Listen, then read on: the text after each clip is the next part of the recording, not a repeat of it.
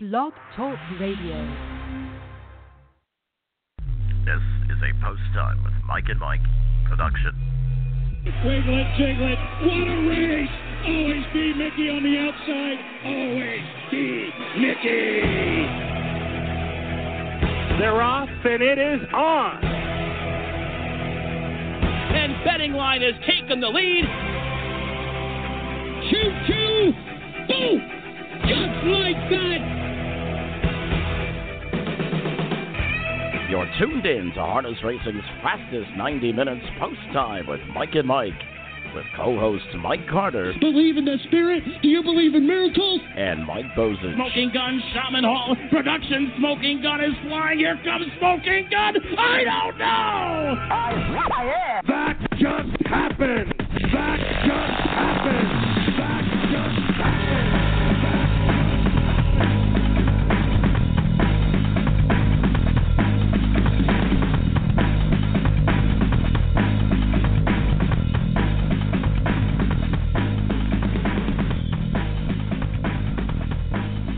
Good Thursday morning, and welcome to Post Time with Mike and Mike, presented by Bet America. Mike Carter alongside of Mike Bozich. And Mike, boy, do we have an exciting show coming up, but we're going to kick things off with a little bit of a somber note and also, kind of some information for our listeners. Yeah, we're going to go right into this thing, Mike, and certainly appreciate everybody joining us here on Post Time with Mike and Mike, presented by Bet America. Elisa Simeone will be joining us. She is a veterinarian from the Pennsylvania Department of Agriculture. And, of course, I think everybody by now in the harness racing industry knows the type of things that the Meadows has gone through. They've now come out with an announcement on Monday that they suspended racing all the way through February 6th.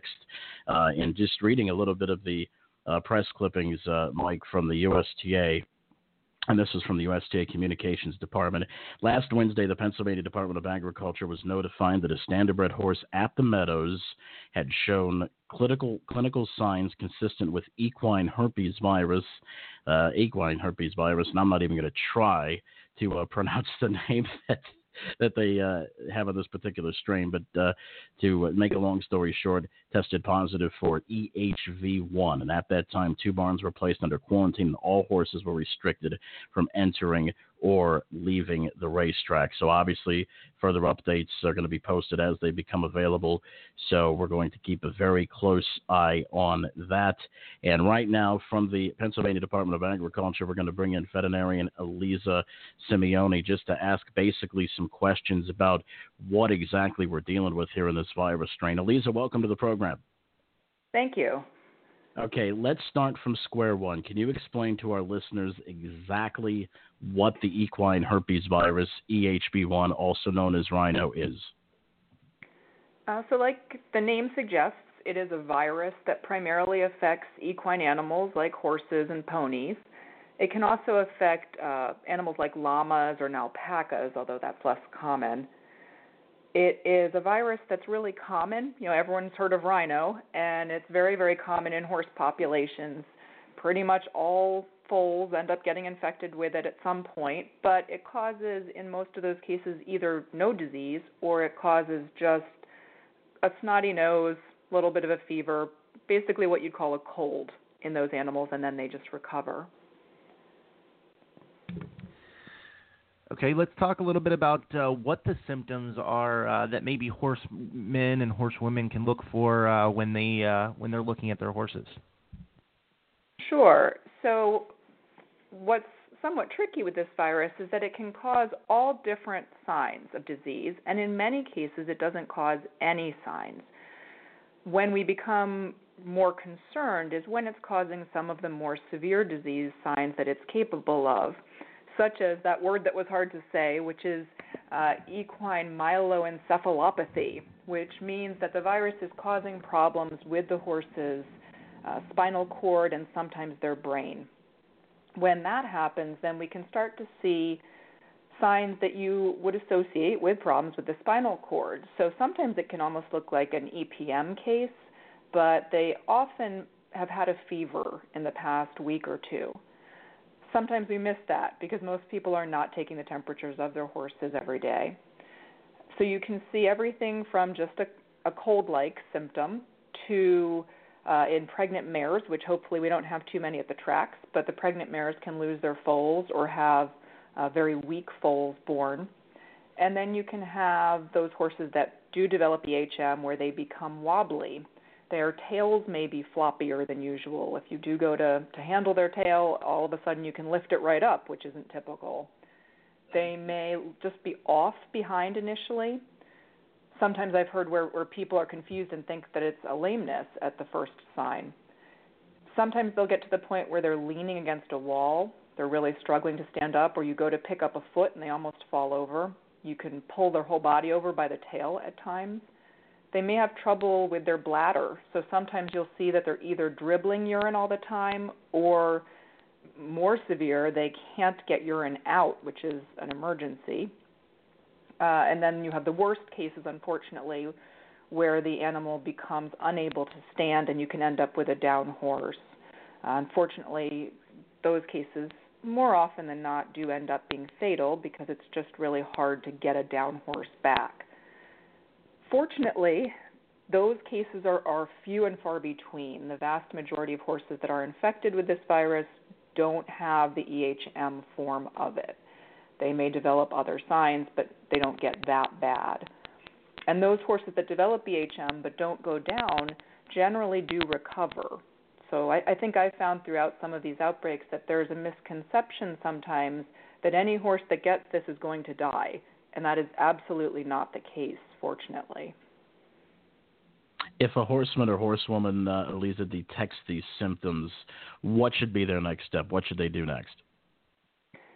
Well, the first thing to do, like you'd expect, is to contact their veterinarian. You want the veterinarian to come out, check the horse over, see what they find, and depending on those findings, then they may want to take samples to test for it. If they are really suspicious that it is an EHV case with neurologic signs, then they may need to take some initial precautions to try to keep any virus from spreading further than it already has. So, for example, in this recent case at the Meadows, as soon as they saw that case, it was highly suspicious for this disease.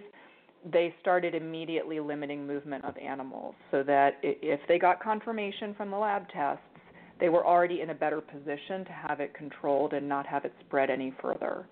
So that's a really important part, is not to try to just wait and see what happens or hope for the best. It's better to just check it out right away so we know what we're dealing with and can try to take action as early as possible to make it a smaller event.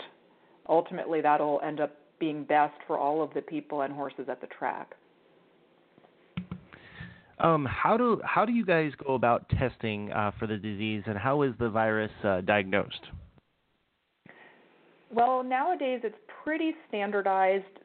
The main test that's used is called an RRT-PCR test, and that test is actually looking for some of the viral genetics in the horse, and we're looking specifically at a blood sample. We're looking for active virus in the blood, and we're looking at nasal swab samples, sort of long Q-tip type things that we swab around the inside of the nostrils, and we test them also for virus. So we're not looking to see if the horse has been exposed in the past and developed antibodies. We're looking to see if they have an active infection at that time. Visiting with Eliza Simeone. She is a veterinarian for the Pennsylvania Department of Agriculture. Eliza, once diagnosed, what are some of the treatments for a horse with rhino? Horses with different forms of this disease, it's going to depend on what you do. If they have the EHM form, the neurologic signs, then the treatment is largely supportive, trying to just help the horse get through it, reduce inflammation. There's no one set of treatments for this like there are for some other diseases we deal with. Because it's a virus, antibiotics don't help unless the horse has developed some other bacterial infection. So usually they don't use antibiotics. They use other supportive medications. Every vet sort of has a little bit different perspective on what they like to do for this. There is more and more research showing that using antiviral medications like valacyclovir especially early, may be helpful. Especially, it seems that it can reduce the amount of virus that the animals are shedding. So it may reduce the number of horses that become infected. And it also may help some of these horses that were going to develop the neurologic form to not have as severe of a case. So that's something I see more vets using, especially since that medication has become generic, so it's much more financially manageable than it used to be. Now, obviously, this virus is very contagious amongst horses. How contagious is it actually, and how is the virus transmitted from one horse to another? Well, I'm glad you're asking about that because that's an area that's really, really critical to managing these situations. It is a very contagious virus. It is primarily spread through the respiratory secretions, the nasal discharge from these horses.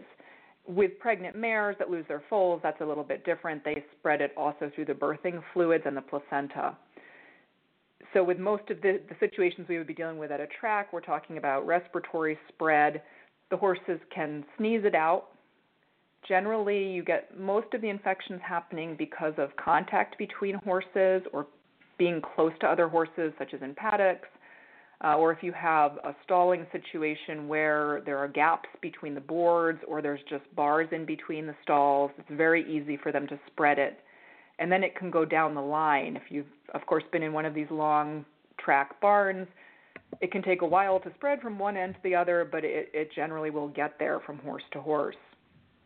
The other really tricky part, though, is that even though people do not become infected with this virus, people and other objects can carry the virus on their hands, their shoes, on their clothing, and on a lot of other pretty common items that are used around horses. And we all get so used to our normal routines until you really step back and look at what you're doing, you may not realize how much you might be sharing germs between horses. So things like tack, wipe rags, the water buckets, if you're sharing the water buckets, of course, but also if you're filling them with a hose and you put the end of the hose in each bucket instead of just letting the water fall into the bucket. Feed scoops, I've seen where the feed scoop goes right into the feed bucket of each horse instead of dumping from above. Trailers, if they aren't cleaned and disinfected between use. So there are a lot of different ways we can carry germs between these horses. A lot of that sort of leads into the things we can do to prevent it, but also ways that we could deal with it once we have an outbreak at a facility. And that also goes back to what do you do if you think you have a horse with it? Well, the first thing to do is to try to isolate any of the sick horses.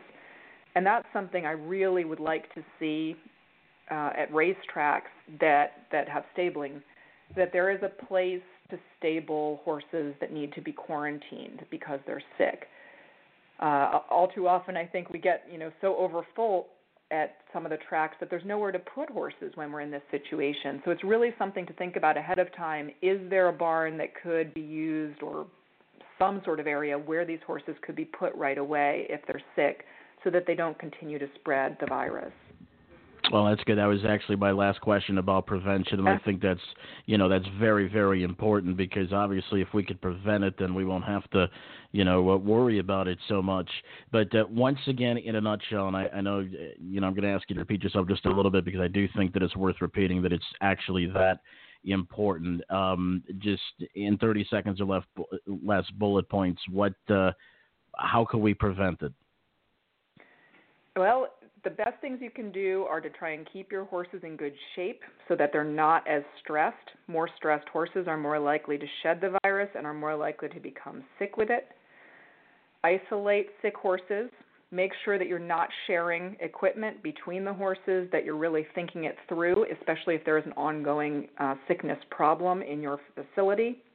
If you have new horses coming in, especially in layup facilities or in your training facilities, keep those new horses away from the existing population for at least 2 weeks to look for signs of disease before you introduce them to the herd. And always keep an eye out. Make sure that you are talking to your vet, that you know what you're looking for, and that you're working closely with them and track personnel to deal with these situations because they do happen. All right, great. Well, Lisa, listen, we certainly appreciate you taking time out of your busy schedule to join us. Great information, and hopefully we can get this problem at the Meadows rectified, and hopefully we can continue to have success with this going forward. Thank you, Elisa. Thank you very much for having me. All right, that was Elisa Simeone, and Mike, some good information there. I know usually especially the last couple of shows, we take the first part to kind of joke around and kind of tee up the show a little bit and talk about what's going on in the harness racing world. But this one is pretty darn important.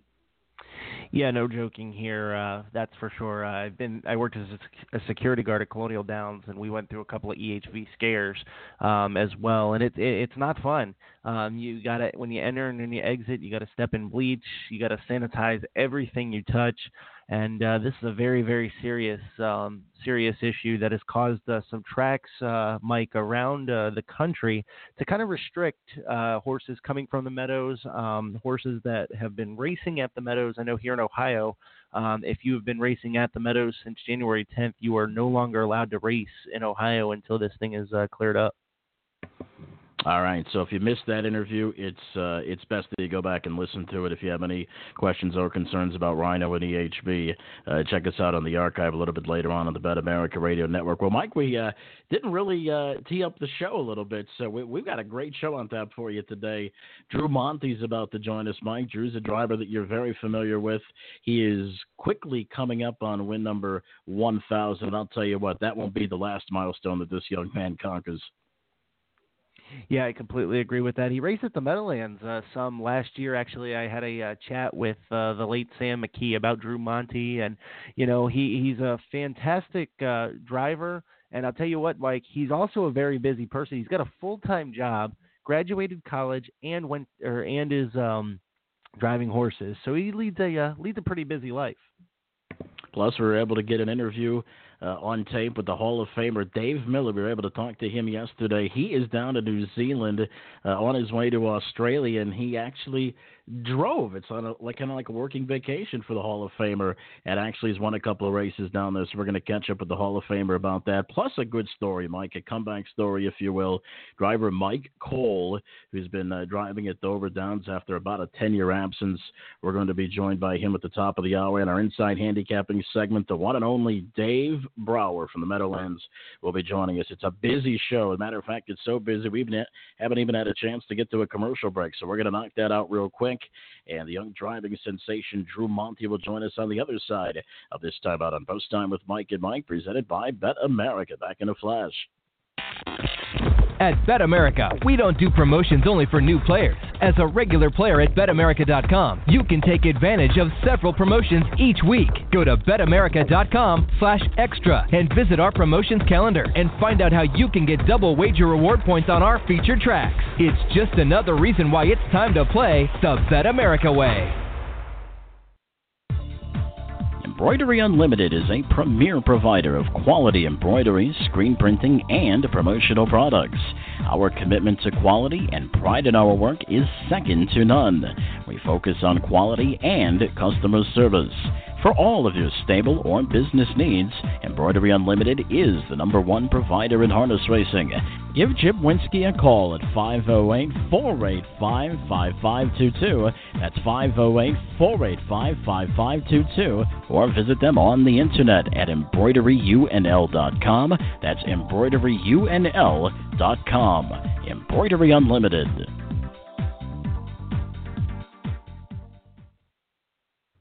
Have you checked out the new Meadowlands Racing and Entertainment? The Meadowlands features world-class harness racing every Friday and Saturday night beginning at 6:35. You can dine in Pink, a restaurant that combines tiered dining with amazing views of the racing from every seat in the house. After the races, stop by Victory Sports Bar and Club, where you can bring the action and vitality of all your favorite live sporting events to an upscale place. Victory boasts 40 HD TVs, including 11 big screens for your viewing pleasure. For more information on live racing or to book your reservation, call 201-THE-BIG-M or visit PlayMeadowlands.com.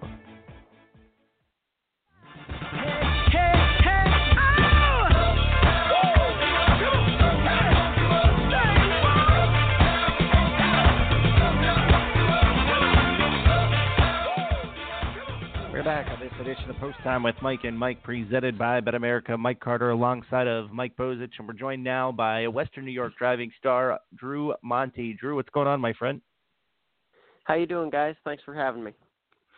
Drew, let's talk a little bit. You're coming up on win 1,000. I was lucky enough to call win number 100 for you. You've kind of come a long way over the past few years. Yeah, definitely. I got a chance to travel a little bit. I know you mentioned, I was there at the Meadowlands last winter and got a chance to go to Tioga in the summer, and, you learn and you get better and see other guys, and, the more opportunities you get to drive, the more you learn, and, I've been fortunate enough to make it this far. Now, Drew, obviously you're a young guy. You're still kind of learning. You're learning on the job, so to speak. And you had a good opportunity last year where you had a chance to go to the Meadowlands, and you're driving to Tioga. And I know you're probably going to do a lot more of that in the future as you grow and mature a little bit. But how is the racing, in your opinion? I mean, as far as the driver goes, what adjustments did you have to make driving on the big track at the Meadowlands, driving on a bigger track at Tioga than was Buffalo? What kind of adjustments did you have to make in your style, if any? Definitely, you need to be more patient than you do on a half. A lot of times, I mean, if you're too patient on a half and you're not in the race, you're not going to do that well. Even on a track like Buffalo Raceway, it's kind of harder on a horse, tighter turns and longer straights, But, it wasn't just patience because it works both ways. It's all about flowing on a big track. And, it's hard to explain in words. It's more like you go through it and you understand the racing style and how it changes. And that's always different track to track as well. Like, Tioga's a 5/8 and so is Pocono. But that doesn't necessarily mean you drive in the same way. And that's really, I think, what matters the most is learning the, horses, learning the driver colony, and kind of what you kind of can't do and what works. And, that takes time to learn, but the quicker you can pick up on it, the better off you're going to be. Now, Drew, obviously you follow 3 generations coming into the sport of harness racing. Does Carl or Darren still kind of critique your drives a little bit? Oh, my God, every night. Yeah, every night. And not in a bad way necessarily, but, they never let me get away with anything, or, if I do make a mistake that I have no business making, they definitely let me know about it. But that's good to have. It drives you to be better every night, and, you're never settled with even good or bad performances. You don't settle with them with guys like that to look up to. And, of course, you're coming up on driving with number 1,000. I believe you're 8 away. Is that, do you view that as kind of is that going through the back of your mind when you're driving horses trying to get that win number 1,000, or is it just kind of business as usual? Not really. It's business as usual. I mean, it's an exciting thing. I'm grateful that I've come this far, but it's not like I'm counting down. You know what I mean? It's just kind of, day in, day out. I know I got to come in and win races no matter how many wins I got. And, win races and make money for who I'm driving for. Now, Drew, obviously you've driven some fantastic horses, and in the article that I wrote a few years back, one of your favorite horses that you've driven was Spender Hanover, who gave Tim Tetrick his 8,000th career win. Is Spender still kind of one of the favorite horses that kind of sticks out to you, or have you driven a few more that maybe kind of match that?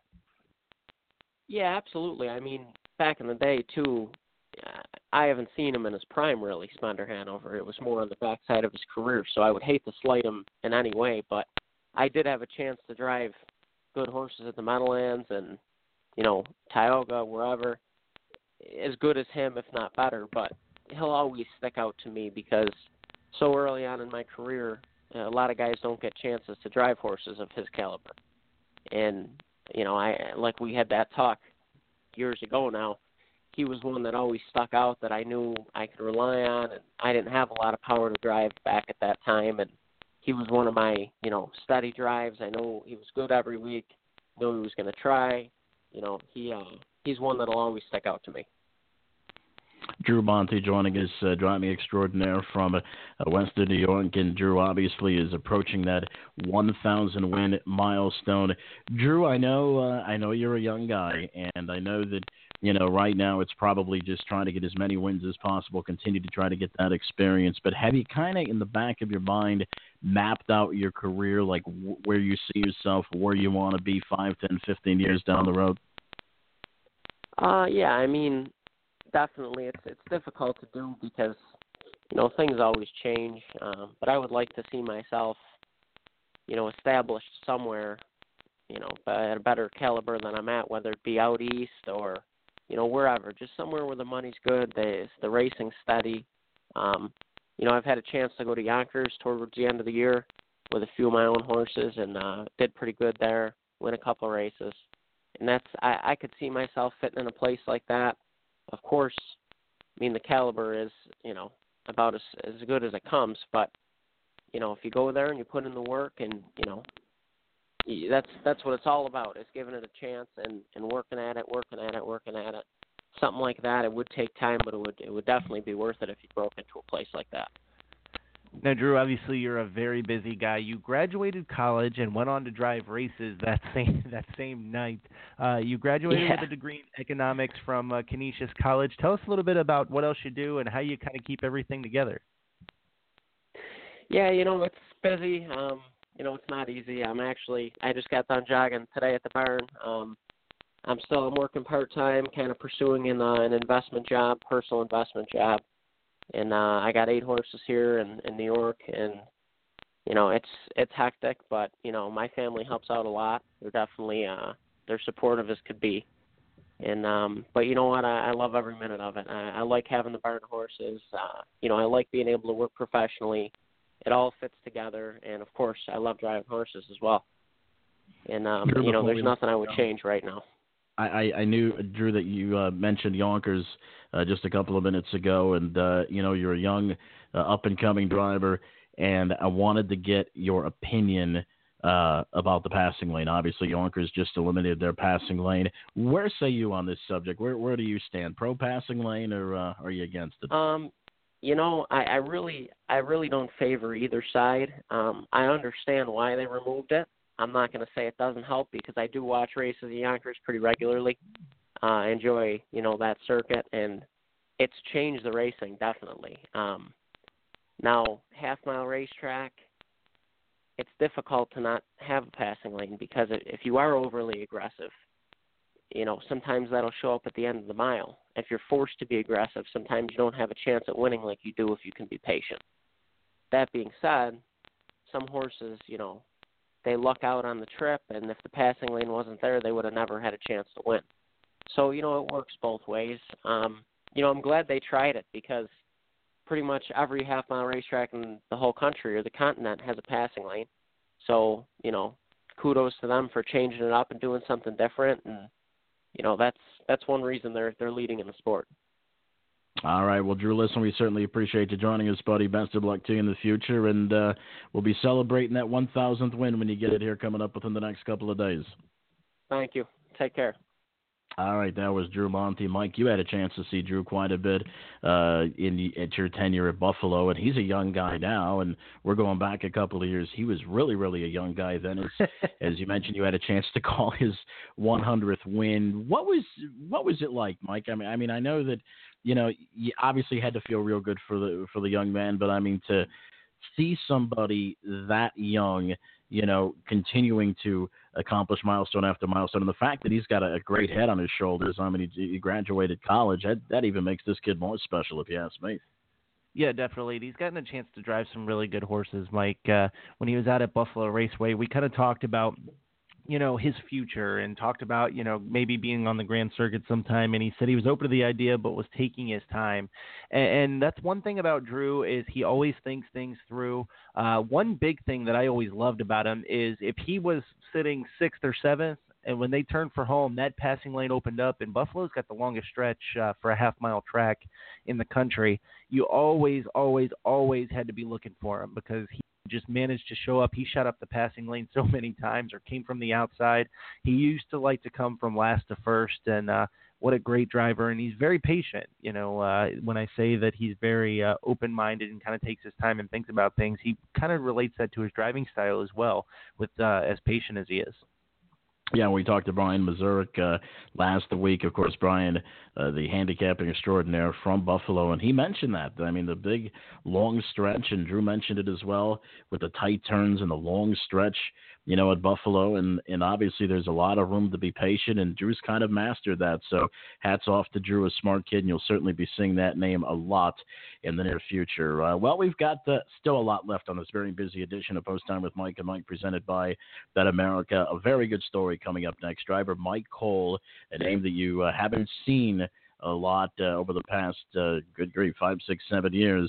But he's making a comeback, and he's making a statement. He's been doing very well over the last couple of days at Dover. We'll talk to Mike coming up here in just a few minutes. Plus, the Hall of Famer Dave Miller will be joining us. He's down under in New Zealand, and he's heading to Australia. And Mike, good grief, I mean, he's driving now in standing starts and turf races. And Dave's he's really getting the best of both worlds out there. But I told him, and I'm going to give you a little bit of a teaser for this interview, Mike. I told him, I said, listen, don't get used to it down there, because if we have to have Trump's on the Secret Service to bring him back, we're not letting the Hall of Famer get out of the States. Yeah, definitely. He's having some fun over there. And, Mike, and maybe you know this because this is something I wasn't privy to. Is he over there just in like a driver's challenge, or is he just like on vacation? He's on a working – well, no. Yeah, I guess it's a working vacation. Oh, okay. So yeah. we'll talk there you go. Working vacation. Yeah. Listen, if I brought Kate overseas and started driving races, she might strangle me. Well, you know what? Listen, we have a lot of working vacations too, so I could certainly understand that. But I mean, Dave's getting a chance to, do what he loves to do, drive horses, as well as take some time off. So hats off to him for that. We'll see what's going on down with Dave in New Zealand in just a couple of minutes. Plus, it's Inside Handicapping coming up in about 15 or 20. Dave Brower is going to be joining us. I never knew that Dave wrote a book until he posted it on Facebook. Yeah, you had to tell me about it. I found that kind of interesting myself. We're gonna get into the handicapping mind of Dave Brower coming up at about 11:15. We've got, like I said, a lot more coming up on this edition of Post Time with Mike and Mike. We'll take a time out when we come back. It's driver Mike Cole up next. Mike Bozich here, along with Mike Carter for Pacing for the Cure. Do you or someone you love with multiple sclerosis have a difficult time paying for your MS medications or need medical equipment such as a wheelchair or scooter? Pacing for the Cure can help. Please visit the pacingforthecure.org website and complete the mobility aid application. If eligible, you may receive funding. Again, that's pacingforthecure.org. Mike? Are you a harness racing trainer, driver, or owner?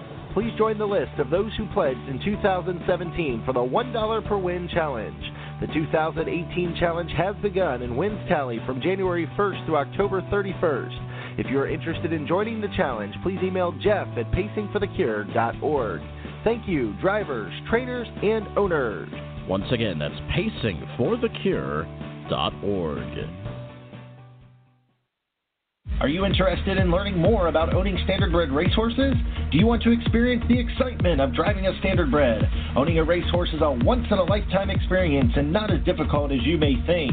The United States Trotting Association wants to help make your ownership dreams a reality. Contact a member of the Ownership Concierge team by email at owners@ustrotting.com or by calling 877-800-8782, extension 5555. New Vocations Racehorse Adoption Program. Retrain, rehab, rehome. New Vocations focuses on adoption as the optimal solution for the large numbers of horses that leave the track each year. The program provides rehabilitation and transitional training to prepare the horses for a productive life beyond racing. Each horse is evaluated for temperament, soundness, and suitability to help ensure a successful adoptive match. New Vocations Racehorse Adoption Program, celebrating 25 years and over 6,000 horses placed. Learn more at newvocations.org. You're tuned in to the Bet America Radio Network. Host Jason Beam brings you new shows every Monday through Friday. We bring you the best personalities from across the racing world with extensive interviews, commentary, news, games, and more. The Barn is revolutionizing what horse racing radio can be, and you can hear new shows at betamerica.com or just search Bet America Radio Network on iTunes, Spreaker, Stitcher, or iHeartRadio. Get in the Barn.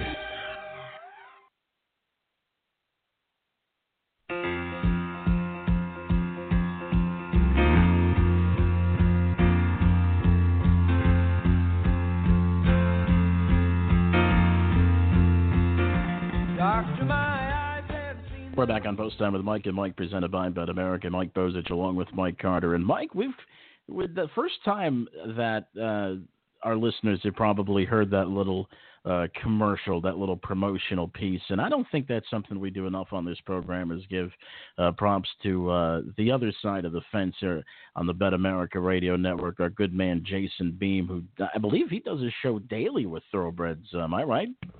Yeah, he does the show daily with the Thoroughbreds, has different guests on, and talks, I think most recently talked about the Eclipse Awards. Oh, absolutely. Boy, speaking of the Eclipse Awards, they drug on till what time? It was past midnight, wasn't it? Listen, if the Dan Patch Awards drag on past midnight, I might be passed out at the table. It's past my bedtime. Well, listen, no, don't kid yourself. As long as they're feeding you, giving you food and giving you drink, you'll be nice and wide and awake. By the way, that's coming up. What day is that, Mike? That's the Sunday, February 25th. Check it out on Facebook Live at the United States Harness Raiders Association, or check it out the next day on YouTube via the U.S. Trotting Association. Boy, do I sound like a walking ad. Mike, the usual Breakthrough Award winner, of course, for 2017, Mike Carter. Mike, have you finished your speech yet? Yeah, I finished my speech. I'm actually working on my second one because I will be presenting well, you're laughing, but it's the God's honest truth. I'm presenting the 2017 Caretaker of the Year Award presented by Hard Rock Roxino Northfield Park. I was bestowed upon our management to present that award, and I'm very honored to be able to present that award this year. In fact, we're going to have the Caretaker of the Year on the show next week.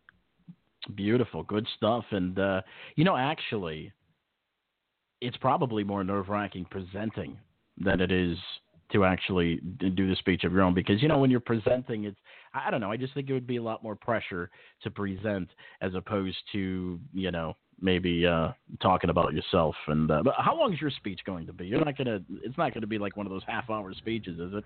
Listen, I already come up with my joke. I'm not gonna let it. Yeah, and it's probably about me. It's actually there is a joke about you in the speech, not being technologically adept. But anyways, it's about 1 minute and 50 seconds or so long. I think I get 2 minutes. I'm gonna use every bit of it, but I want to make sure I take time to thank everybody, including the people who help our show. All right, very good. So that's good stuff. And you can see that on Facebook Live. We'll be talking about that as it gets closer. But right now we're joined by certainly a comeback of the year candidate already, and it was so early in 2018. Driver Mike Cole now joining us on the program. Mike, how are you, sir? I'm doing great. How are you?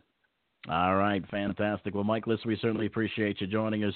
Let's start this interview. Let's get right to the nuts and bolts of this thing. About 10, 11 years back, and a little bit sooner than that, I was back at Hazel Park, and I noticed that there was a driver by the name of Mike Cole on the Delaware scene that was doing very, very well, and all of a sudden you don't see the name on the program anymore, and we, it's kind of pretty well documented. You're dealing with personal issues and that.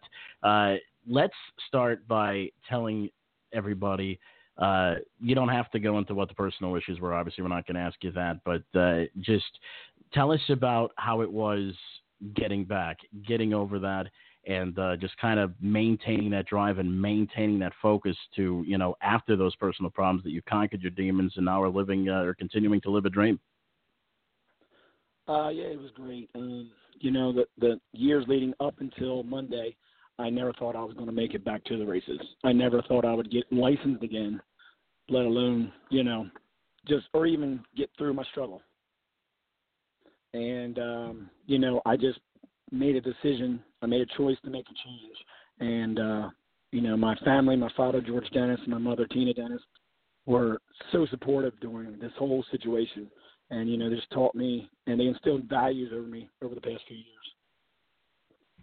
Now, Mike, what was it like to get back into the sulky? Was it kind of a learning experience, or was it kind of one of those things that is like riding a bike and just kind of came back to you? Yeah, that's funny. They when they did decide to license me, they made me qualify 10 different horses over 3 periods, all approved drives. That was the judges and the Delaware Race Commission's rules. I got that done. The qualifiers were easy, but that first drive, there were so many feelings and emotions going through my mind that, I was so grateful to be back in that position, and words can't explain what I was going through at that moment, but it's been 5 years of, struggles and learning lessons that put me in that spot. Mike, you see, a lot of these younger drivers coming up, and we just had one on the show, Drew Monti, but you see a lot of these guys, and they start earlier and earlier, it seems like. You see a lot of guys out there driving in parimutuel events at ages 18, 19, and 20, and it seems like, that you see it not only in harness racing, you see it in a lot of different sports. You see it in the NBA and the NFL and Major League Baseball, where when success kind of comes too quickly, other temptations, kind of make their way onto the scene a little bit. What are some of the things now you've went through it, you're back and, you're kicking butt. What are some of the things that maybe you can tell some of these younger guys that may have to deal with, something like this? What's some of the advice that you can give them to kind of, stay focused on what the task at hand is? Really just, these younger kids are growing up and they're being able to do what they dream of. Everybody, when they're younger in the harness business, wants to be a top driver in the country. When that time comes and you are successful, a lot of money comes in. With a lot of money, you can buy a lot of materialistic things that are really not important. But at a young age, you probably think they are important. What I think I would have done again, I would have trusted my parents for my money, or I would have got an accountant. That'd be the first thing I would have done. Second thing I would have done was, just slow the pace down a little bit. Racing 5 nights a week, traveling from track to track, and then, trying to be young and thinking you have to have a nightlife. You take the racing industry and what you have for granted. You think that the racing industry needs you, but really you need them. Mike, let's look at a little bit more positive notes here. Obviously, with your driving career comes wins. And what's kind of a race you would like to win, as you go out throughout your career? Everybody, you want to win. You want to win the Little Brown Jug. You want to win the Hamiltonian. I won my first race with my father's horse, George Dennis, back in 1998. And like I shared on social media the other day, that first drive back was for my father. And by the grace of God and, a lucky trip, and it panned out, I win my first race back. And that feeling, winning for my parents, knowing how proud they are, and, seeing everybody wanting you to do good, it's a great thing. Like my trainer and good friend Joe Colombo, we got a great team of people underneath us, and we make sure these horses are ready every time they go to the track. I'll tell you what, Mike, there are two things that, that just kind of can get you through a lot in life. One is to have a great support staff. Obviously, it's been pretty well established that you have that. And number two, and I know it sounds very cliche, but what doesn't kill you ultimately will make you stronger. And obviously that's certainly the case here. But Mike, let's go back in time even further. Tell us a little bit, first time on the show, so it's kind of a question that we like to ask everybody. We like to get their perspectives. Tell us about how you actually got started in the business and, some of the early days. Give us an insight of some of the early days of one Mike Cole. Yeah, I remember when I was younger, I was running around, like I grew up at Brandywine, and I came up running around, the racetracks. My mother was working, as a groom for some people. I believe it was like 20 years ago, my mother met my stepfather, George Dennis. He was he was a top driver in Maryland and Delaware at a very young age too. growing up underneath him, it was horses every day. It was go to school, get good grades, you paddock at night, and you work with horses during the day. I mean, whatever you can do. You always think you want to be a driver. I know when I turned 18, I did not think I was going to be a driver because young drivers, they are coming around, but Delaware has a top circuit of drivers. My father, they sent me to a blacksmithing school. I thought I was going to be a blacksmith. So I had something to fall back on, which was very fortunate. When I did get suspended and get in trouble, I was able to shoe horses and make money and make ends meet. Well, Mike, listen, we certainly appreciate you joining us, my friend. Best of luck to you in the future. Now, for everybody that's kind of following you, you're driving at Dover primarily. Is that where you see yourself? Is that where you're going to focus the next couple of years at? Are you looking to branch out a little bit, or are you pretty much going to stay on the Delaware scene? I'm pretty much going to stay on the Delaware scene. If we do tend to go to Chester, it's a little closer for me, too. We do have a nice crop of 3-year-old stake horses that are coming back from their 2-year-old year. They should be racing at Yonkers and Freehold and other tracks, coming in May. So I'd like to branch out and get as many places and many drives as I can. All right. Well, Mike, we appreciate you joining us, buddy. Congratulations on your comeback. I know it's not an easy thing to do, and I'll tell you what, you made it, my friend. Keep chugging at it. Keep working at it. I appreciate the time and consideration. Thank you. All right, that was driver Mike Cole, and I'll tell you what, it's an interesting story. And Mike, like I was asking Mike Cole, you see it all the time in, primarily in other sports, where you're young and you get lavished with all kind of praise, all kind of money, and it's very tough sometimes to, kind of stay focused, especially at that young age, on what you're trying to do. And, sometimes, things can get out of whack, but certainly kudos and hats off to Mike Cole for kind of beating those demons or for beating those demons. Not kind of, he did. And coming back, and hopefully we're going to be hearing a lot from his driving abilities in the future. Yeah, definitely. It's not easy to come back from stuff that he went through, Mike. And, for anybody to overcome that is a fantastic thing. And, full support to Mike Cole. And hopefully he can continue on driving and kind of put this in his past and not necessarily forget about it, but to make sure that, he doesn't make those same mistakes again. Yeah, I'll tell you, it sounds like a cliche, but it's true. What doesn't kill you makes you stronger. So we'll continue to follow the journey of Mike Cole as he continues to get more drives and the Delaware Circuit, Dover and Harrington. Up next, it's our Inside Handicapping segment. Our good buddy Dave Brown is going to be joining us. We're going to pick his handicapping brain a little bit. And there's a couple, Mike, there's a couple of other things I want to ask him about, too, because,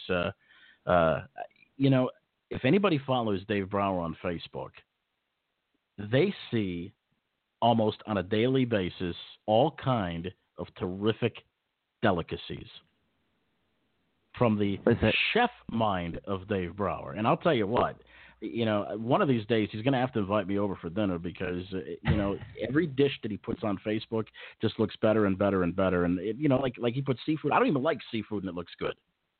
Well, listen, one thing I am on now is Weight Watchers. He's making me want to quit, that's for sure. He's making me want to quit with all those steaks and fantastic-looking food. So we'll find out more about that on the backside of this commercial break. You've got Post Time with Mike and Mike, presented by Bet America. Looking to bet on great racing from around the country and around the world? There's no better place than BetAmerica.com. But there's also no better time to join, because right now we're offering a 100% sign-up bonus up to $100 on your first deposit. Simply open a new account at BetAmerica, make your first deposit, and we'll add your bonus immediately. It's that easy. Sign up today at BetAmerica.com. Attention all breeding farms. Did you know Pacing for the Cure has a stud fee for scooter program? Your stud fee donations will help those living with MS with severe mobility limitations obtain a scooter and be able to continue to enjoy their love of harness racing. Contact Jeff at pacingforthecure.org if you'd like to make a donation. Mike? In case you haven't noticed, Mr. Bill G has begun Pacing for the Cure for multiple sclerosis. Join in on the fun and weekly contest on Facebook to guess where he will place in each race. Like and share our page. Great prizes available for the lucky winners. Better yet, come out to the racetrack and watch him race live. Let's start a Mr. Bill G fan club and start blogging on the journey page of the pacingforthecure.org website. Once again, that's pacingforthecure.org. Have you checked out the new Meadowlands Racing and Entertainment? The Meadowlands features world-class harness racing every Friday and Saturday night beginning at 6:35. You can dine and paint, a restaurant that combines tiered dining with amazing views of the racing from every seat in the house. After the races, stop by Victory Sports Bar and Club, where you can bring the action and vitality of all your favorite live sporting events to an upscale place. Victory boasts 40 HD TVs, including 11 big screens for your viewing pleasure. For more information on live racing or to book your reservation, call 201-THE-BIG-M or visit playmeadowlands.com.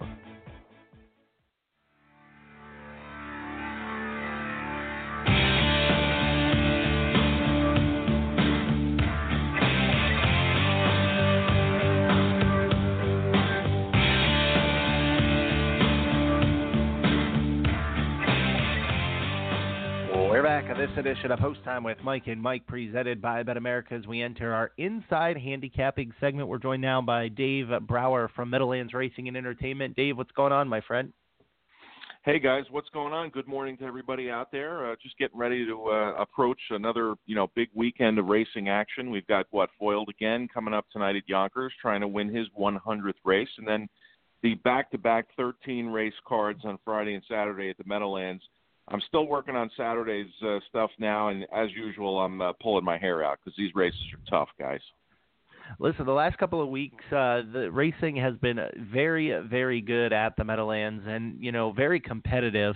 We won't talk about the high five I gave out a couple of weeks ago, but one thing for sure that I didn't know was that you had written a book, and Mike and I were kind of talking off the air about it, and, we kind of want to know what was the book and, what was inside of it, and how did that come about? Well, it's actually a long time ago already. Sometimes I forget, some of the things that I've done, but it was initiated through Dean Kepler, who at the time was the what would I say, the racing writer for DRF Press. So it was actually a daily racing form publication. And he wrote a couple of books himself. He had Bill Finley write a couple of books. I think he wrote how to bet the Kentucky Derby and things like that, and he wanted a harness book. So he had seen me on Drive Time on TVG for several years along with Gary Seibel, and he emailed me one day and says, hey, you want to write a book? I said, yeah, all right, let's go for it. And getting the job done. It was published. It's still available, I think, through DRF Press, and, there's some secondhand copies on Amazon and other sites like that or whatever, and it was kind of like an overview of handicapping, for me, the Meadowlands, and I got Derek Givner to write a chapter on Yonkers, and I got Keith Gisser to write a chapter on, Northfield Park, which was doing a lot of business back then and still does, as you know, Mike. And I had a nice opening chapter where I spent the day with Brian Sears, just kind of picking his brain and how he goes about his daily routine before he goes to work at night. So it was very entertaining.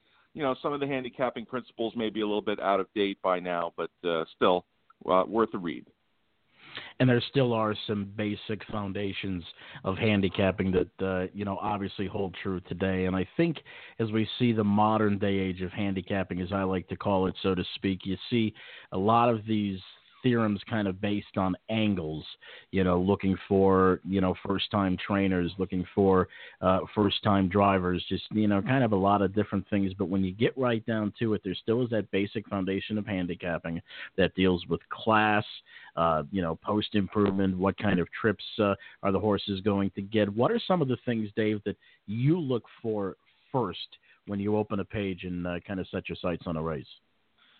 Well, guys, now that I'm back doing the morning line odds and analysis at the Meadowlands, it's kind of like I start with, who's moving up in class, who's moving down in class.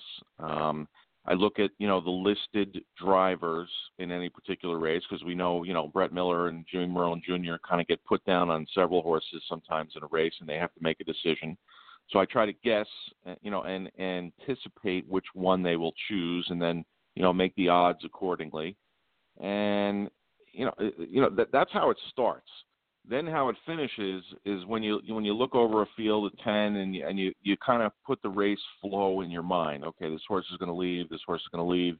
This horse has post 10. He's going to take back. And then you kind of come up with an idea of finding a little bit of value. I mean, if you end up doing all of that and then you end up liking the favorite, I don't know, maybe that's a race you should pass, because you really don't want to be playing too many favorites in harness racing, because it's gonna hurt you in the long run, because not enough of them are going to win for you to win, over time. Now, Dave, let's talk a little bit about just how important, and we talk about pick fours and pick fives and high fives and superfectas, even trifectas and exactas. Ticket construction, in my opinion, is very, very, very important. And I guess we will touch on this high five from a couple of weeks ago. I kind of set my tickets up, almost, even when I'm playing them, almost the same way. Because you don't, in some instances, you don't want to spend a killing, on a race. And so how important is ticket construction when it comes to those, trifectas, superfectas, or even the multi-race wagers?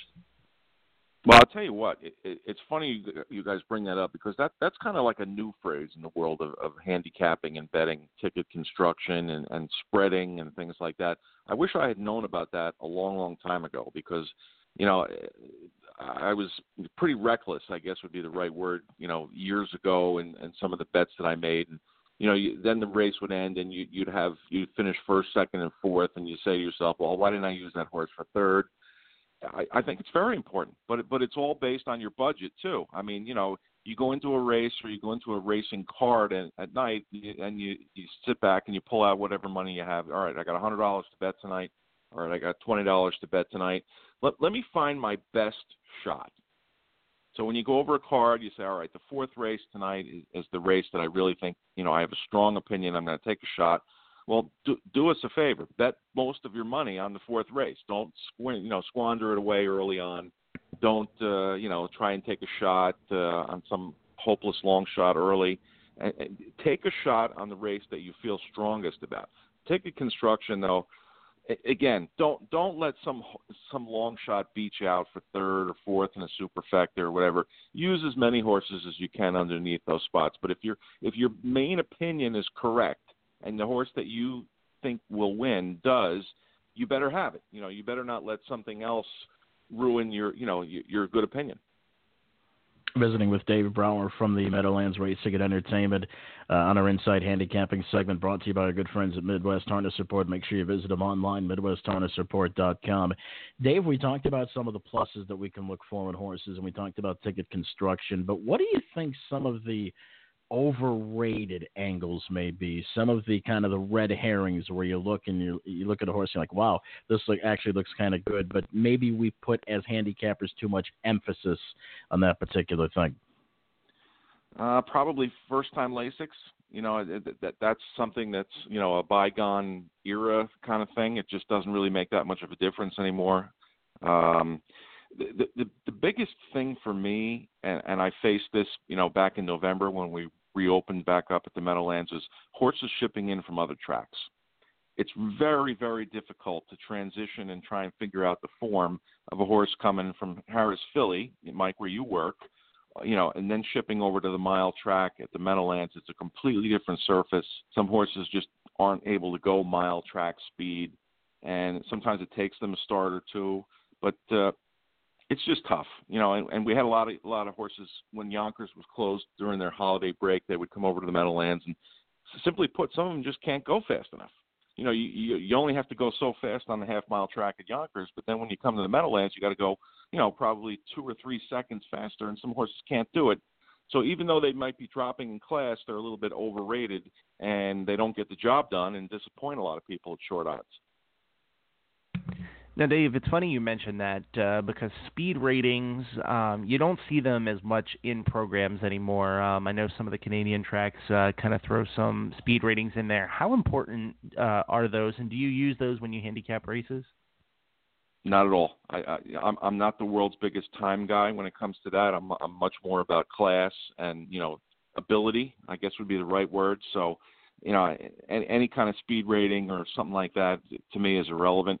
I mean, it does work for thoroughbreds, with ragas and sheets and numbers and stuff like that. But there really is, in my opinion, no true speed rating for a standardbred race, because the final time is so dependent upon the pace within the race. They can go slow early, they can go fast late, unlike the thoroughbreds where they just go as fast as they can for as long as they can. Now, Dave, and I guess, I guess it's kind of hard. So I'm going to use this as an example. Let's say, the Western Fair, it has it in the book as 203, and they say that 203 mile is 158 at the Meadowlands. Obviously, how do you kind of gauge those? You just kind of toss those off and don't even worry about those? I don't. Yeah, the time to me is almost irrelevant. It's basically the class level that they were competing in. And, obviously if a horse is coming from, a bunch of different places, it's very hard to relate, where they belong, where they're going to fit, or how they're going to compete, when they get to the mile track. It's just a brand new ball game. So I'm just not a time guy, Dave, one more question before we let you go. Sure. Coming up in our Post Times newsletter, which will be released a little bit later afternoon, maybe early evening, there's a nice article on there about what to watch for in race replays. And obviously that's a big, big thing for handicappers that still put in the time, and it's very time-consuming. If you're a replay watcher, it can take up a lot of your day. But I think it's commonplace where a lot of people kind of look for horses that maybe get shuffled and are raging with pace late but never get room, or horses maybe that are parked the mile or first over for a long period of time if that's not their preferred racing style. But what are some of the things, in your opinion, that we could look for in race replays that may be kind of off the beaten path?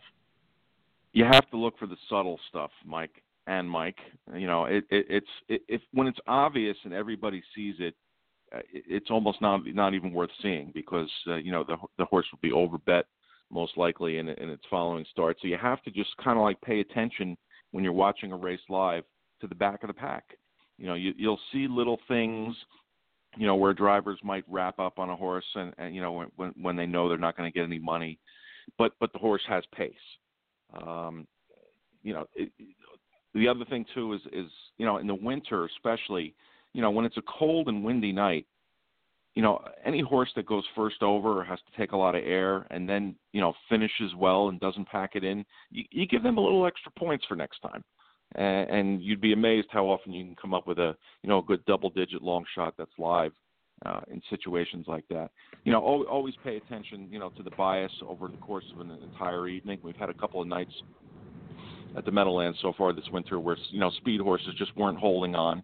And it becomes pretty obvious over the course of the night. A good horse will suddenly get tired. Or, the opposite is true when, speed horses just blasting right down the road and nobody can make up any ground from the back. So you'll find that odd horse that, got away 8th or 9th and maybe sat in and saved ground and shook loose late and was making up good ground at the end against the bias. But it's got to be subtle, because if it's obvious, everybody sees it, and that's not going to help you in the long run. Good stuff. Well, Dave, listen, we certainly appreciate you joining us. But before we let you go, we do have to talk to you about what we really brought you on here for, and that's food. We see this on Facebook each and every day. And I'm scrolling through my Facebook news feed, and there it is. Every darn day, some kind of delicacy that you have put together. Have you ever went to school for being a chef? No. I'm taught by my mother years ago or whatever. But listen, you guys know we're in the gambling business and stuff like that. It's a lot of pressure. Everybody has to have a way to de-stress. And for me, cooking and or eating is how I de-stress. I mean, there's nothing better to me than, getting ready to put a pot of sauce on the stove and, cutting up the tomatoes and the onions and the garlic and things like that. So that's how I de-stress. That's how I enjoy myself. And we try to, share it with people that are similarly interested. We've got a group on Facebook. It's called Harness Racing Foodies. I think we've got like 1,200 people in the group. A lot of people will put their pictures up and stuff like that. And I think it's great. I enjoy seeing them. I enjoy sharing them. I enjoy being part of it. And if Carter there is on Weight Watchers, well, I don't know what to tell him. I can't help him with that. Well, listen, if I see you next month at the Dan Patch, just ignore my Weight Watchers side, okay? Don't even come over to me. I won't even talk to you if you're still on Weight Watchers by then. Come on, Carter's, you can do better than that. Carter's on this. Carter's on this weight watching thing, and I know he scrolls and sees your pictures of food. So I guess my next question is, Dave, have you heard from his lawyer yet? No lawyers. We don't want to get that technical. Don't worry. Well, listen. I'll buy him a hot fudge sundae when I see him in Florida. How there about that? There you go. We'll go out for dessert. We'll go out for dessert, and maybe we'll have a couple of beers. Who cares? Yeah, okay. Sounds good. Yeah, light beers, right? Coors Light. Listen, we're on vacation. Points don't matter. That's correct. Yeah. What happens in Orlando stays in Orlando. There you go. There you go. There you go. All right. Well, Dave, listen, we certainly appreciate you joining us, buddy. Best of luck to you at the Meadowlands. I know you've got the hardest job in all of harness racing, and that is putting together that morning line at the Meadowlands. That's a monster. Yeah, it's not easy, and you're always going to make a mistake here and there, but you just got to turn the page, get over it, and move on, because there's always another race coming up. There's always another day. And good luck, guys. Thanks for having me on, and good luck to Foiled again tonight. We want to see him get that 100th win. No doubt. Thank you, buddy. All right. See you. That was Dave Brower on our Inside Handicapping segment, brought to you by our good friends at Midwest Harness Report. Make sure you visit them online, MidwestHarnessReport.com. They've got a very, very nice publication centering in on the harness racing scene in the Midwest once again, and it's very, very affordable, that publication, by the way. Good stuff. Our good friend Tim Conkle did a fantastic job. Once again, visit him online, MidwestHarnessReport.com. But good stuff right there from Mr. Brower, Mike. Well, my mute button got stuck. Sorry, buddy. Yeah, no, definitely some great stuff from Dave. And, it's kind of interesting when we talk about, like, speed ratings, for instance. I wanted to ask him about that because you don't see that very much in programs anymore. And you used to see that a 2-minute mile at Western Fair, for example, was 1:57 at the Meadowlands or 2:01 at Kawartha Downs. So it was kind of interesting that he kind of downplayed those a little bit. Well, Mike, this is and we haven't really talked about it. We didn't really talk about it a whole lot last week and really haven't had a chance to talk about it so far throughout the course of this show. But later on this afternoon or early this evening, our second installment of the brand new newsletter called The Post Times will be released, and you can find that on the website at posttimewithmikeandmike.com. And some good stuff, Mike. We got some very, very good reviews in the first edition. It's going to be a weekly edition released every Thursday, and don't miss the second edition because this second installment's got some good stuff.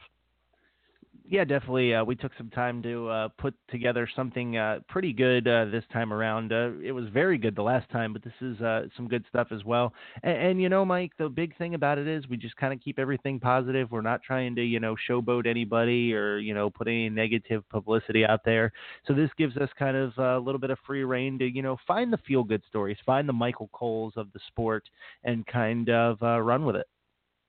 Absolutely. So once again, check the website and follow us on Twitter, like us on Facebook, posttimewithmikeandmike.com for the second installment of the Post Times newsletter, which will be released a little bit later on, late this afternoon, early evening, maybe somewhere around 5, 6 o'clock or so. Well, we still have one more interview left on this edition of Post Time with Mike and Mike. We had a chance to catch up with our good buddy, the Hall of Fame driver, Dave Miller, down under. He's been driving in New Zealand, and he's headed to Australia. Actually, won his first race down in New Zealand at Abingdon Park, and then he went on to win a turf race, and he has been doing a lot of things, or he's been participating in a lot of things that are different than what the racing is in the United States with standing starts and turf racing and so forth. So we're going to hear from the Hall of Famer on the backside of this time out. You've got Post Time with Mike and Mike, presented by Bet America. Don't go anywhere. New Vocations Racehorse Adoption Program. Retrain, rehab, rehome. New Vocations focuses on adoption as the optimal solution for the large numbers of horses that leave the track each year. The program provides rehabilitation and transitional training to prepare the horses for a productive life beyond racing. Each horse is evaluated for temperament, soundness, and suitability to help ensure a successful adoptive match. New Vocations Racehorse Adoption Program, celebrating 25 years and over 6,000 horses placed. Learn more at newvocations.org. Embroidery Unlimited is a premier provider of quality embroidery, screen printing, and promotional products. Our commitment to quality and pride in our work is second to none. We focus on quality and customer service. For all of your stable or business needs, Embroidery Unlimited is the #1 provider in harness racing. Give Jim Winsky a call at 508-485-5522. That's 508-485-5522. Or visit them on the internet at embroideryunl.com. That's embroideryunl.com. Embroidery Unlimited. Are you interested in learning more about owning standardbred racehorses? Do you want to experience the excitement of driving a standardbred? Owning a racehorse is a once-in-a-lifetime experience and not as difficult as you may think. The United States Trotting Association wants to help make your ownership dreams a reality. Contact a member of the Ownership Concierge team by email at owners@ustrotting.com or by calling 877-800-8782, extension 5555. And has sustained this run to go to the lead from West Deros, then Grand Princess, Lone Star Lad, 2 lengths to My Aaron's Own Scarlet. It's Born to Be a Star and West Deros. There's not much between them. 1.5 lengths to Grand Princess. BJ Lindenny gets through and Speedy Command runs on. Born to Be a Star leads the way. BJ Lindenny's over on the far side. Speedy Command still coming. BJ Lindenny's gone to the lead. Speedy Command drives at BJ Lindenny and David Miller. Speedy Command has beaten home BJ Lindenny. We're back on Post Time with Mike and Mike, presented by Bet America. Mike Bozich along with Mike Carter. Right now we're joined by the Hall of Fame driver Dave Miller. Dave is down under. He's in New Zealand where it's summertime, and it's actually almost a full day ahead of us. Dave, how are you, sir? I'm doing good, Mike. Well, let's get to it. First of all, you're down in New Zealand. For those of our listeners that may not know, what are you doing down there? Well, like you said, it was a working holiday thing. We made plans to come down under there last summer, and here we are. Tell us a little bit about the racing now. We know you picked up a win at Addington Park, and you actually had a chance to race over the grass, something that is not permitted here in the States and Canada. Well, I know the Meadowlands tried it a couple of times, but for the most part, you don't see that over here. So first of all, tell us about your first win at Addington Park. I know that had to be a kind of a thrill for you. Yeah, for sure. The fields are a little bigger here. It's nothing for them to have a 12-horse field, and Addington, I had a nice filly to drive, and she got a good trip. I got shoved around a bit. They got a thing called the push-out rule here, and I got shoved out 3 wide, but she kept going, and it was a great experience, to win here in New Zealand. But like the first track I went to a track called Victoria, and it was very similar. We actually raced the other way, but it was really similar to our racing, and those fields there weren't quite as big. It was 8 and 10 horse fields. Then I got to race at a track called Mont Carrera. That was the grass track, and those fields were real big. It was 16, 17 horse fields, and the race I won, I won a race there. I was buried the whole way, and I used the push-out rule and pushed out the head of the stretch, and there was another trotter, and she trotted right to the wire real good. I watched that race, and I kind of wondered about some sort of push-out rule there as I saw you navigating and weaving through traffic there. But other than that, what would you say? Now, you've raced in the States. Obviously, you're doing a little bit of racing overseas now. What would you say some of the biggest differences are from a driving point of view from the racing here in the States as opposed to New Zealand? Well, I would just have to say the speeds, really. The tracks I've been racing at here in New Zealand, They're probably further than a mile. We usually go, like they say, at 2,000 meters or whatever, and I know it's further than a mile. And then they just rate the horses a lot better. Everybody kind of leads. Like I said, they're big fields. Just kind of line up two tiers, and we just kind of sit there. There's not much movement going on, and I would just say the size of the fields is really the only thing that are much different. Because I tell you what, the breeds are all American horses anymore. I mean, I don't see very many New Zealand bred horses. I mean, they're New Zealand breds, but they're all American Ideals, Betters Delights, Better and Cheddars. I mean, all horses that are in the States. And of course, the one we were just talking about with that push-out rule was over the grass. Now, I know that was tried a time or two at the Meadowlands to mixed reviews, mostly negative. It's not happening anymore. But where do you stand on turf racing, and how much different is it racing on the turf as opposed to the limestone and surfaces here in the States? I love it. The biggest thing that I get out of it is it's very quiet. The horses go over it, and it's very quiet. I mean, and it's a lot easier on the horses. They don't go near as fast. They seem to get tired on it if you do rough them up. But the track was kind of it was heavy. I'm like, the grass was pretty tall, so I mean, it was something I was wanting to do it, and I'm glad I did. You also raced in that race, I believe, from a standing start, something that's not done here in the States. Yeah. How weird is that? That's real weird. I couldn't get the hang of that either. I did about 4 standing starts, and actually the horse that won was the best I got away and kind of timed it. It's a little difficult.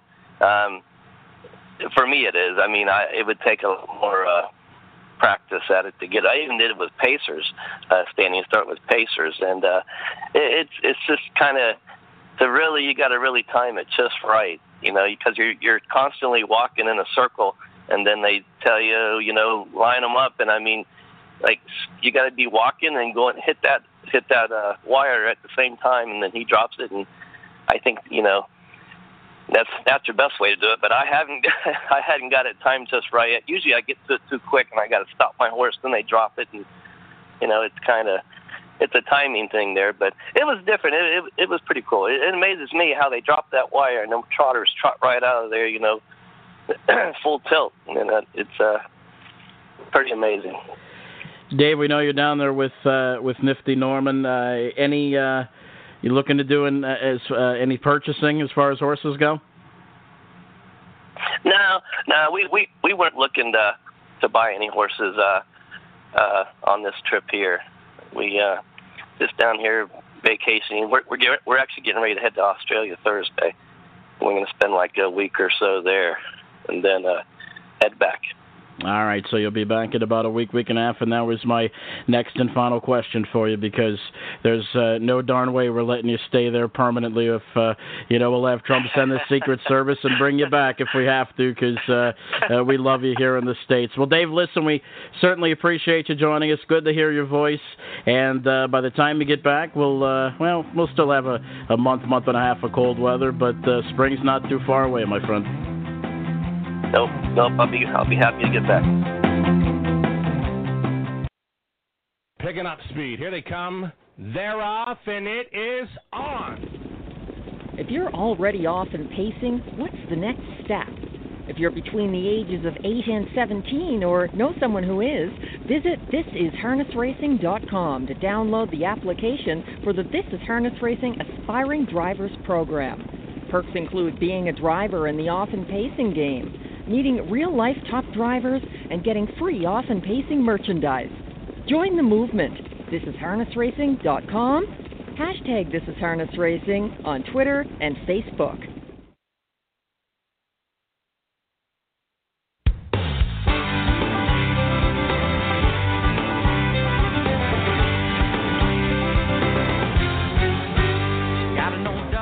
We're back on Post Time with Mike and Mike, presented by Bet America. Mike, where has the last hour, almost hour and a half gone?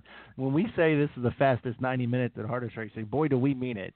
I'll tell you what, it's been a very, very busy show, and I'll tell you, a lot of good information. If you have not heard the interview with the veterinarian from the Pennsylvania Department of Agriculture at the top of the show, you need to check it out.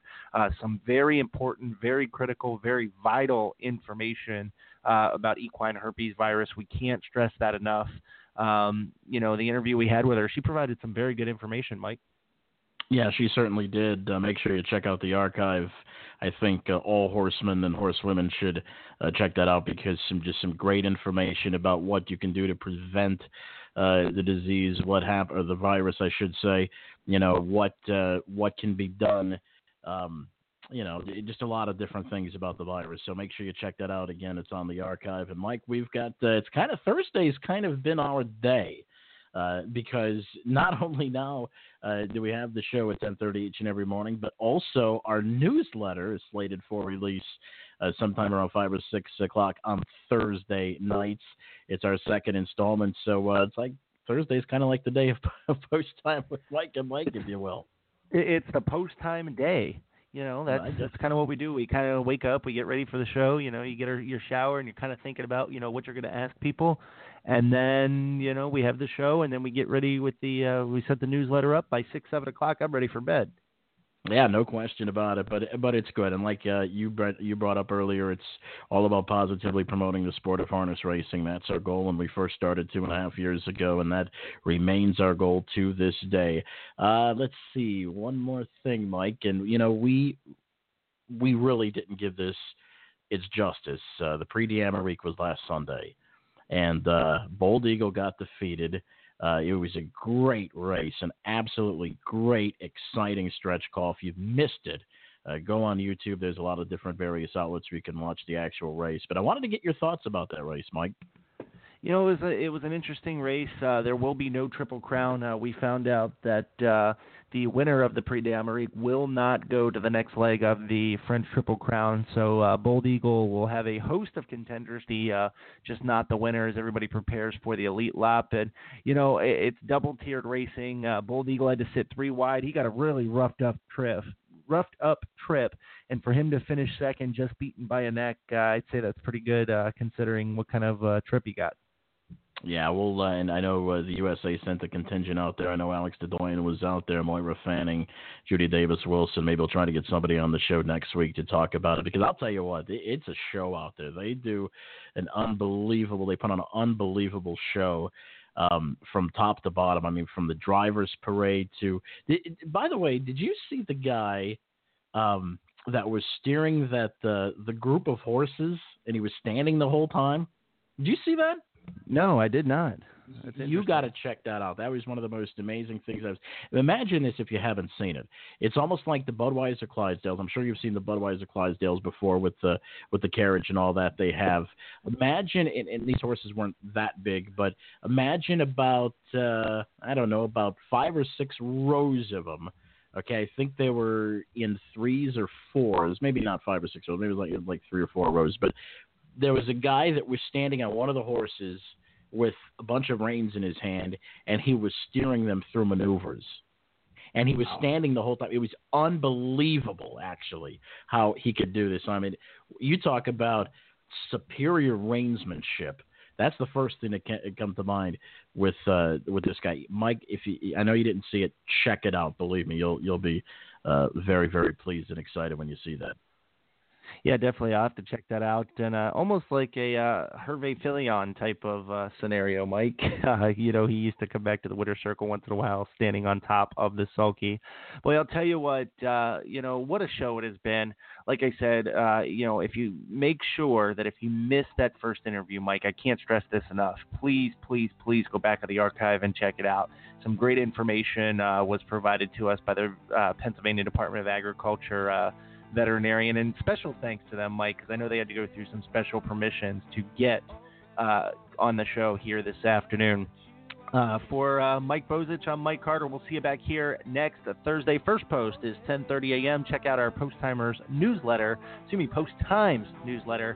The second edition comes out later on this afternoon. Good night, everybody.